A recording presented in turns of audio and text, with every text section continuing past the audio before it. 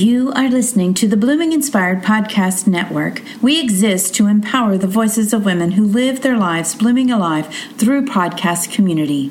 Now, here is your host. Blooming Inspired Podcast, equipping and empowering the voices of women who live their lives blooming alive. Good morning. This is Michelle Bentham, host of Blooming Inspired Podcast. Yesterday, we talked about walking with God and humility and walking in love and how that influences this ministry of prophecy that the Holy Spirit offers to us. You know, yesterday, I didn't think I said this out loud, but I noted this in my notes as I prepared, that prophecy comes from God. It comes to us through the Holy Spirit. But we, as human beings, men and women, filter those messages through our own spiritual understanding. And my friend and I this morning have been texting back and forth about this idea of being hungry for more of God and revival and tasting and seeing that the Lord is good. What I realized as she and I are texting is that when I think about hunger, I think selfishly.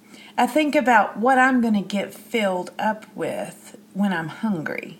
But when I think of it from the context of love, being self-sacrificing and not seeking its own, then I begin to realize that beatitude about blessed are those who hunger and thirst, for they shall be filled, says really, in effect, blessed are those who hunger and thirst for His righteousness, for they shall be filled. I have been pursuing God, selfishly wanting to be filled up because it makes me feel good. I want to be the one who works the signs and wonders because then I'll know that it's true. I've been the one who wanted the more to satisfy me, not to satisfy Him. But God has taught me a profound lesson this past holiday season, and I want to spend just a couple of minutes unpacking that lesson in the context of love, and then we'll jump into today's message. I talked about last week how excited I was for Christmas because I had this plan to give my husband this extravagant gift of a fishing kayak. I know he loves to fish and he really longs to get out on the lake and go fishing. And, you know, a motorboat, a fishing boat in that regard is not in our budget, but this kayak was. And so as I was considering that we would have the money to purchase that, I began to look and shop, and then I thought, I really want him to love it, so I invited him into the process and let him pick out the one he wanted, and I bought exactly the one he wanted. I didn't buy the one I thought would be better for us financially. I bought the one that he wanted, and when it was delivered, I was almost giddy as the man pulled the 18-wheeled truck up on our very narrow road. And I was thinking, how in the world is he going to get out of here? And thankfully, the gate at the end of the street was open so he can make a quick turnaround and get his truck out fairly easily. And we carried that into the yard, and I was just so excited that day. But that carried me through the whole Christmas season. And I realized in that moment that I'm the happiest when I can give people gifts that they'll really enjoy and that they'll really love. Or if they've expressed a need, when I can meet that need. There's a great joy that comes in me from being able to meet that need. Now, I don't like for people to come to me because they know they'll meet the need, that I'll meet the need, and they selfishly want me to meet the need. But I love to hear from somebody, hey, this is what I need, or this is what I want, or this is what I would like, and be able to meet the need. And so there's a new young man in our family, and he's been seeing my daughter for almost a year, coming up this next spring. And so this is the first time I've given him a gift, and my daughter told me some things he would like. And it was a beverage, and so she just told me, get this, and he'll be happy. But I was out shopping, and I found this really nice set of glasses that would go well with his beverage, and they were not incredibly expensive, but they were really nice. They were Italian crystal and just a beautiful set of glasses. And so I picked those up as well and put them with his gift. And so when he opened them, he was like, wow, these are nicer than anything I've got at home. And I didn't realize it at the moment. I also spent the holidays making a gift book for my mother's anniversary and just going through our family history and documenting our family history through the years. And there was just a beautiful marking out of life in that, and being able to give my parents that gift to look back on their life. And so it's really spurred me on to consider what sacrifices I can make that will enrich the lives of others around me. And so I'm just stepping out by faith and doing things a little differently than I've done them before. So yesterday we talked a lot about this quality of love, that it's God's love, that it's His willful direction towards individuals, and it involves Him doing what He knows is best for the individual and not necessarily what the individual desires. We talked about how to define edification, or building up towards God's best for them, or encouragement, to strengthen and put courage and boldness in people, to establish them in faith, to actually move them in this direction of God's best for them. Or it could be an admonition, a caution, or a warning that's gentle in nature that causes them to change course. But it is the opposite of suffering and tribulation, and it brings some level of comfort and peace. And today I want to talk about comfort, which is really defined as, because remember, prophecy in the New Testament context is for edification or building up, for exhortation, which is encouragement or admonishment that puts courage, boldness, and faith or strength into an individual, to gently move them to change their course, to move in God's direction. It can be cautionary or a warning, but it's gentle in nature that will bring some level of comfort or peace to them. And then there is comfort, and it's more than just a hug or a pat on the back, but it's an empathetic, compassionate, tender mercy that is extended towards another.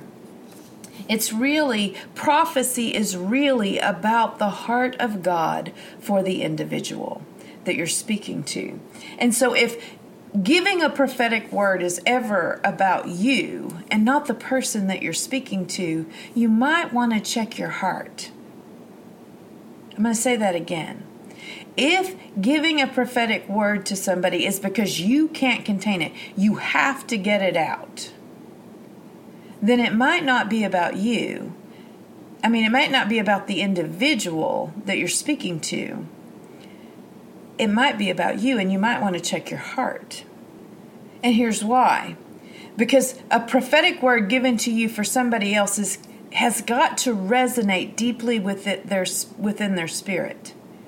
The Holy Spirit in them has to resonate with that word. And if the filter is, I have to tell you this, then it might not be right.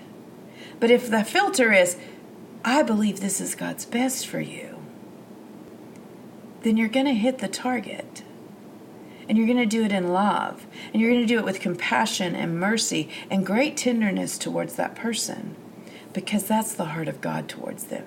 He's their shepherd. He cares for them. He knows them by name. He knows the details of their life.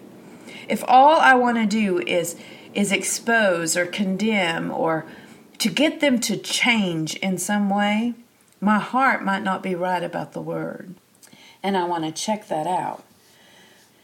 And I want to go to Romans chapter 14. And I want to start in verse 14 and continue on this same theme. I know and am convinced by the Lord Jesus that there is nothing unclean of itself.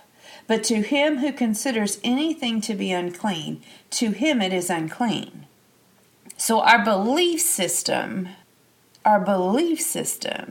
creates the mentality towards what is clean and what is unclean.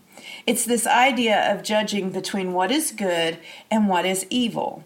And we were never meant to live on the judgment basis of what's good and what's evil. We were meant to live from God as the source of life. And this is why it's important to talk about this, because if not, then we will get into this discerning of spirits kind of prophecy where we're condemning things with our mouths.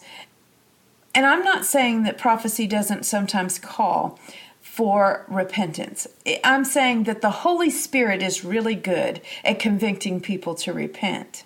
My job is to call them up to the standard of Christ. You hear that? And so this is what he's saying. I'm no longer focused on what's clean and what's but I'm aware that other people may not live the way I do and understand the way I do. And so here's what he says. Yet if your brother is grieved because of the food that you're eating, you are no longer walking in love. Do not destroy with your food the one for whom Christ died. So if we changed the word food to your prophecy, yet if your brother is grieved because of the words that you've given him, you are no longer walking in love. Do not destroy with your words the one for whom Christ died. It changes the context, doesn't it? Therefore, do not let your good be spoken of as evil. For the kingdom of God is not of eating or drinking, but righteousness, peace, and joy in the Holy Spirit. For he who serves Christ in these things is acceptable to God and approved by men. So what he's saying is everything we do has to come from the pursuit of God's righteousness, his peace, and his joy in the Holy Spirit. The fruit of walking with the Holy Spirit is righteousness that produces what Galatians 5:22 and 23 tells us, is this fruit that has the quality of love and joy and peace and patience and kindness and gentleness and faithfulness and self-control and goodness. And he says against those things there's no law. So when we live by this, quote, law of love over the law of good and evil or right or wrong or do this and don't do that, then we tend to be more loving, to be more joyful, to be more peaceful, to be more kind, to be more good and righteous towards others, to be patient with them. See, we're not compelling them to do our will. We're calling them up to a higher standard in Christ. We're calling them up to his righteousness, his peace, his joy, his love. It's a totally different way of thinking. So what do we do with this? Well, let's turn over to 1 Peter 4 and verse 8. And then we're going to come back to 1 Corinthians 14. I've got my finger in that. And we're going to talk about the order, to do things decently and in order, because it's important. So I said 1 Peter 4 and verse 8. And it says in verse 8, and above all things, have fervent love for one another, for love will cover a multitude of sins. I talked about this yesterday. Be hospitable to one another without grumbling, as each one has received a gift. Minister it to one another as good stewards of the manifold grace of God. See, the gifts are a grace to us. It's a gift to us. If anyone speaks, let him speak as the oracles of God. If anyone ministers, let him do it with the ability which God supplies, that in all things God may be glorified through Jesus Christ, to whom belong the glory and the dominion forever and ever. Amen. After we get out of this initial part of 1 Corinthians 14, where it's talking about the purpose of prophecy. And remember that the purpose of the gifts is to build everyone in the body up in unity in the faith. And I think this is where sometimes we miss it in our common understanding of Western church today, is that we are trying to build everybody up into the unity of the vision of the leader of the church, rather than building them up in the unity of faith in Jesus Christ as the head of the church. There's a difference. And so I always want to be pointing people to Jesus. I always want to be pointing them to God's love. I want to be pointing them to God's righteousness, His peace, His joy, His patience, His long-suffering and kindness, His goodness, His gentleness, His self-control, because that's where our life rests. That's the unity we pursue. And it says the blessing of unity in Psalm 133 is life forevermore. And so it goes on, and Paul spends a good deal of time talking about the gift of tongues and how the gift of tongues has to be offered in a public setting with interpretation so as not to be confusing, and that tongues is often given as a sign to unbelievers. And then he goes into verse 26. So in the context of verse 22, which is where I'm going to start today, 14:22. Therefore, tongues are for a sign, not to those who believe, but to the unbelievers. But prophesying is not for unbelievers, but for those who believe. Do you hear this? Therefore, if the whole church comes together in one place and all speak with tongues, and there come in those who are uninformed or unbelievers, will they not say that you are out of your mind? But if all prophesy and an unbeliever or an uninformed person comes in, he is convinced by all, and he is convicted by all, and thus the secrets of his heart are revealed, and so falling down on his face, he will worship God and report that God is truly among you. In other words, so when a body of believers gathers together and begins to speak in tongues together, someone who is uninformed about these things, who doesn't know, who doesn't believe in them, is going to come in and say, you're out of your mind. I don't understand that. But if you're all prophesying, then he is going to hear things that bring conviction to his heart, because you're speaking from the Holy Spirit, who is the keeper of those gifts, if you will. And so if you are speaking from the perspective of the Holy Spirit, then it's going to reveal things that cause him to fall on his face, worship God, and report that God is truly among you. And so in verse 26, he goes into this. How is it then, brethren, whenever you come together, each of you has a psalm, has a teaching, has a tongue, has a revelation, and an interpretation? Let all things be done for edification, for building up. If anyone speaks in a tongue, let there be 2 or at the most 3, each in turn, and let one interpret. But if there is no interpreter, let him who has the tongue keep silent in church, and let him speak to himself and to God. See, we can pray in our prayer language to God and build ourselves up. This is what Paul is talking about in the beginning of the chapter, about when we pray in our prayer language, we are speaking edification to ourselves, and only God understands what we're saying. And then it says, let 2 or 3 prophets speak, and let the others judge. So there's this idea that prophecy must be judged. So if somebody gives you a word, you have a responsibility to steward that word, meaning you have a responsibility to examine it. Ask the Holy Spirit to inform you about that word. If it doesn't resonate, you have 2 options. You can throw it in the trash or put it on the shelf and see if it's for later. I often put words on the shelf, and they stay there until God brings them back to me. And I'll get to that in just a minute. But if anything is revealed to another who sits by, let the first keep silent. For you can all prophesy one by one, that all may learn and all may be encouraged. And the spirits of the prophets are subject to the prophets. So this makes a distinction between this gift from the Holy Spirit of prophecy and the office of prophet. So there are people who have this office of prophecy that Paul talks about in Ephesians 4, which I will get into on Monday. And the office of prophet is given for equipping.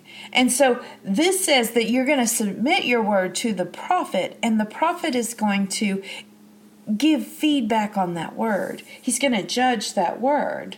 That means that if the prophet says don't speak it, then you shouldn't speak it. For God is not the author of confusion, but of peace, as in all the churches of the saints. Let your women...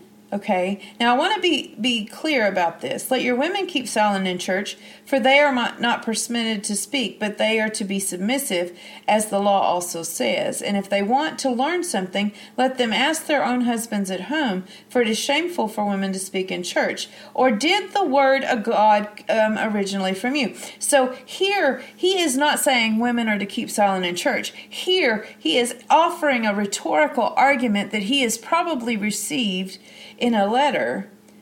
And then he asked them, did the word of God originally come from you, or was it you only that it reached? If anyone thinks himself to be a prophet or spiritual, let him acknowledge that the things which I write to you are the commandments of the Lord. But if anyone is ignorant, let him be ignorant. Therefore, brethren, desire earnestly to prophesy, and do not forbid to speak in tongues. Let all things be done decently and in order. So when he's telling the women to keep silent in church, here's the context. In the Greek church, in the Greek communities, women were worshipped and thought to be more powerful than men. Artemis was a woman goddess. Diana was a woman goddess. And so they worshiped them. You see this in Ephesus when the woman is, the young demonically possessed woman is running around chastising and harassing Paul, and he tells her to be quiet, and they get angry with him for taking away their source of income in this young girl, because the people worshipped her and wanted the words that she spoke, because they were able to sell their idols as a result of what she was doing. And so he's saying there's a lot of confusion being stirred up because the women were asking questions and stirring up dissension, so to speak, by asking question and questioning the things that were happening in this context. But he's also offering a rhetorical response. The word of God did not come originally from you. And he spent a great deal of time before this point commending people not to live according to the old law, the law of the prophets, but to live under this new law of grace and love. So this little passage about women is inconsistent with what he has said thus far in all of his epistles. And so if we take it out of the context of everything he's written, and even what he did in the Acts when he was ministering alongside of women who were leading in the church, we have a problem. It makes Paul contradictory in nature. He's saying there needs to be order in the way you present these things. So don't let the women speak and create division and confusion. Let her go home and ask her husband about the things that she wants clarified. And Chris Vallotton writes in his book, Fashion to Reign, that part of the reason that it created so much confusion was in this context, the men sat on one side of the room and the women sat on the other side of the room. So while someone was speaking, a woman would stand up and call the question out to her husband across the room and ask a question. And it was creating disruptions and disunity in the body. And so I completely concur with what I'm reading, that while I'm a woman who speaks and preaches and prophesies, I don't want to be a hindrance to anybody. So I'm not going to step outside of what the order is in the place I am, and I'm going to be submissive to the leaders where I am. And if they compel me not to speak, I'm not going to speak, and not be angry about it and not be hurt by it, but have an understanding that there is something more important at stake. And so he concludes this chapter the same way he began it. Therefore, brethren, desire earnestly to prophesy, and do not forbid the speaking with tongues. Let all things be done decently and in order. And so here is where I believe I want to close today. That if we take love out of the equation, and we put ourselves as with the gift of prophecy or the gift of speaking in tongues or preaching or whatever that gift that God has put inside of you is as the primary thing, then we've completely missed the heart of God. Because love has to be our motivation, not encouragement, not edification, not comfort, but love. And edification will come from love. Encouragement will come from love. Comfort will come from love. But that can't be our motivation. Our motivation can't be to rescue people. Our motivation has to be God's love. Because then it comes from a pure place. It comes from the heart of God. And then the things we speak become pure and will point people to the righteousness of Christ, to the peace of Christ, to the joy of salvation, and the joy of the Lord, which becomes strength. So I want to leave you with that today. And I just want to close the show today by letting you know that I'm going to postpone the beginning of our winter-spring session of Bible study by 1 week. I have been pretty ill this week. I have been struggling. After I get off this podcast, I'll probably be resting the rest of the day because I am just worn out from allergies and the resulting illness that come from the allergies that I get at this time of year. And so I'm going to postpone my weekly Bible study by 1 week. And I'm going to be reevaluating this weekend our January retreat to determine how I'm going to move forward with that. I'm not saying that we aren't going to have it, but we may have to adjust it a bit because we haven't sold enough registrations to fund the full event that I had planned. But that doesn't mean it's not going to be fabulous. It's going to be just what God intended for it to be for this season. And I am grateful for that. So I want to remind you today, check out our website, bloominginspirednetwork.com, and check the events tab, check the Bible study tab, check out our additional podcasts. If this is the first time you're listening, be sure to go back. We have about 79 episodes that we've put out for this podcast, and we have the Redeem Rebel podcast, which has come out with 4 episodes in the month of December. And so it's just been a fabulous year for Blooming Inspired Network. We're doing such new things, and I'm looking forward to what God is going to release through us in 2019. And with that said, I want to remind you, as I always do, that blooming where you're planted is the first step to living your wildest dreams. So live your lives blooming alive.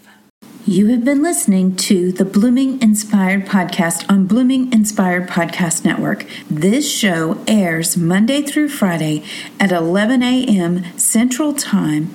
To learn more about this podcast, its network, or the ministry of Blooming Inspired Network, please visit bloominginspirednetwork.com and select the podcast link at the top of the page. Thank you for listening.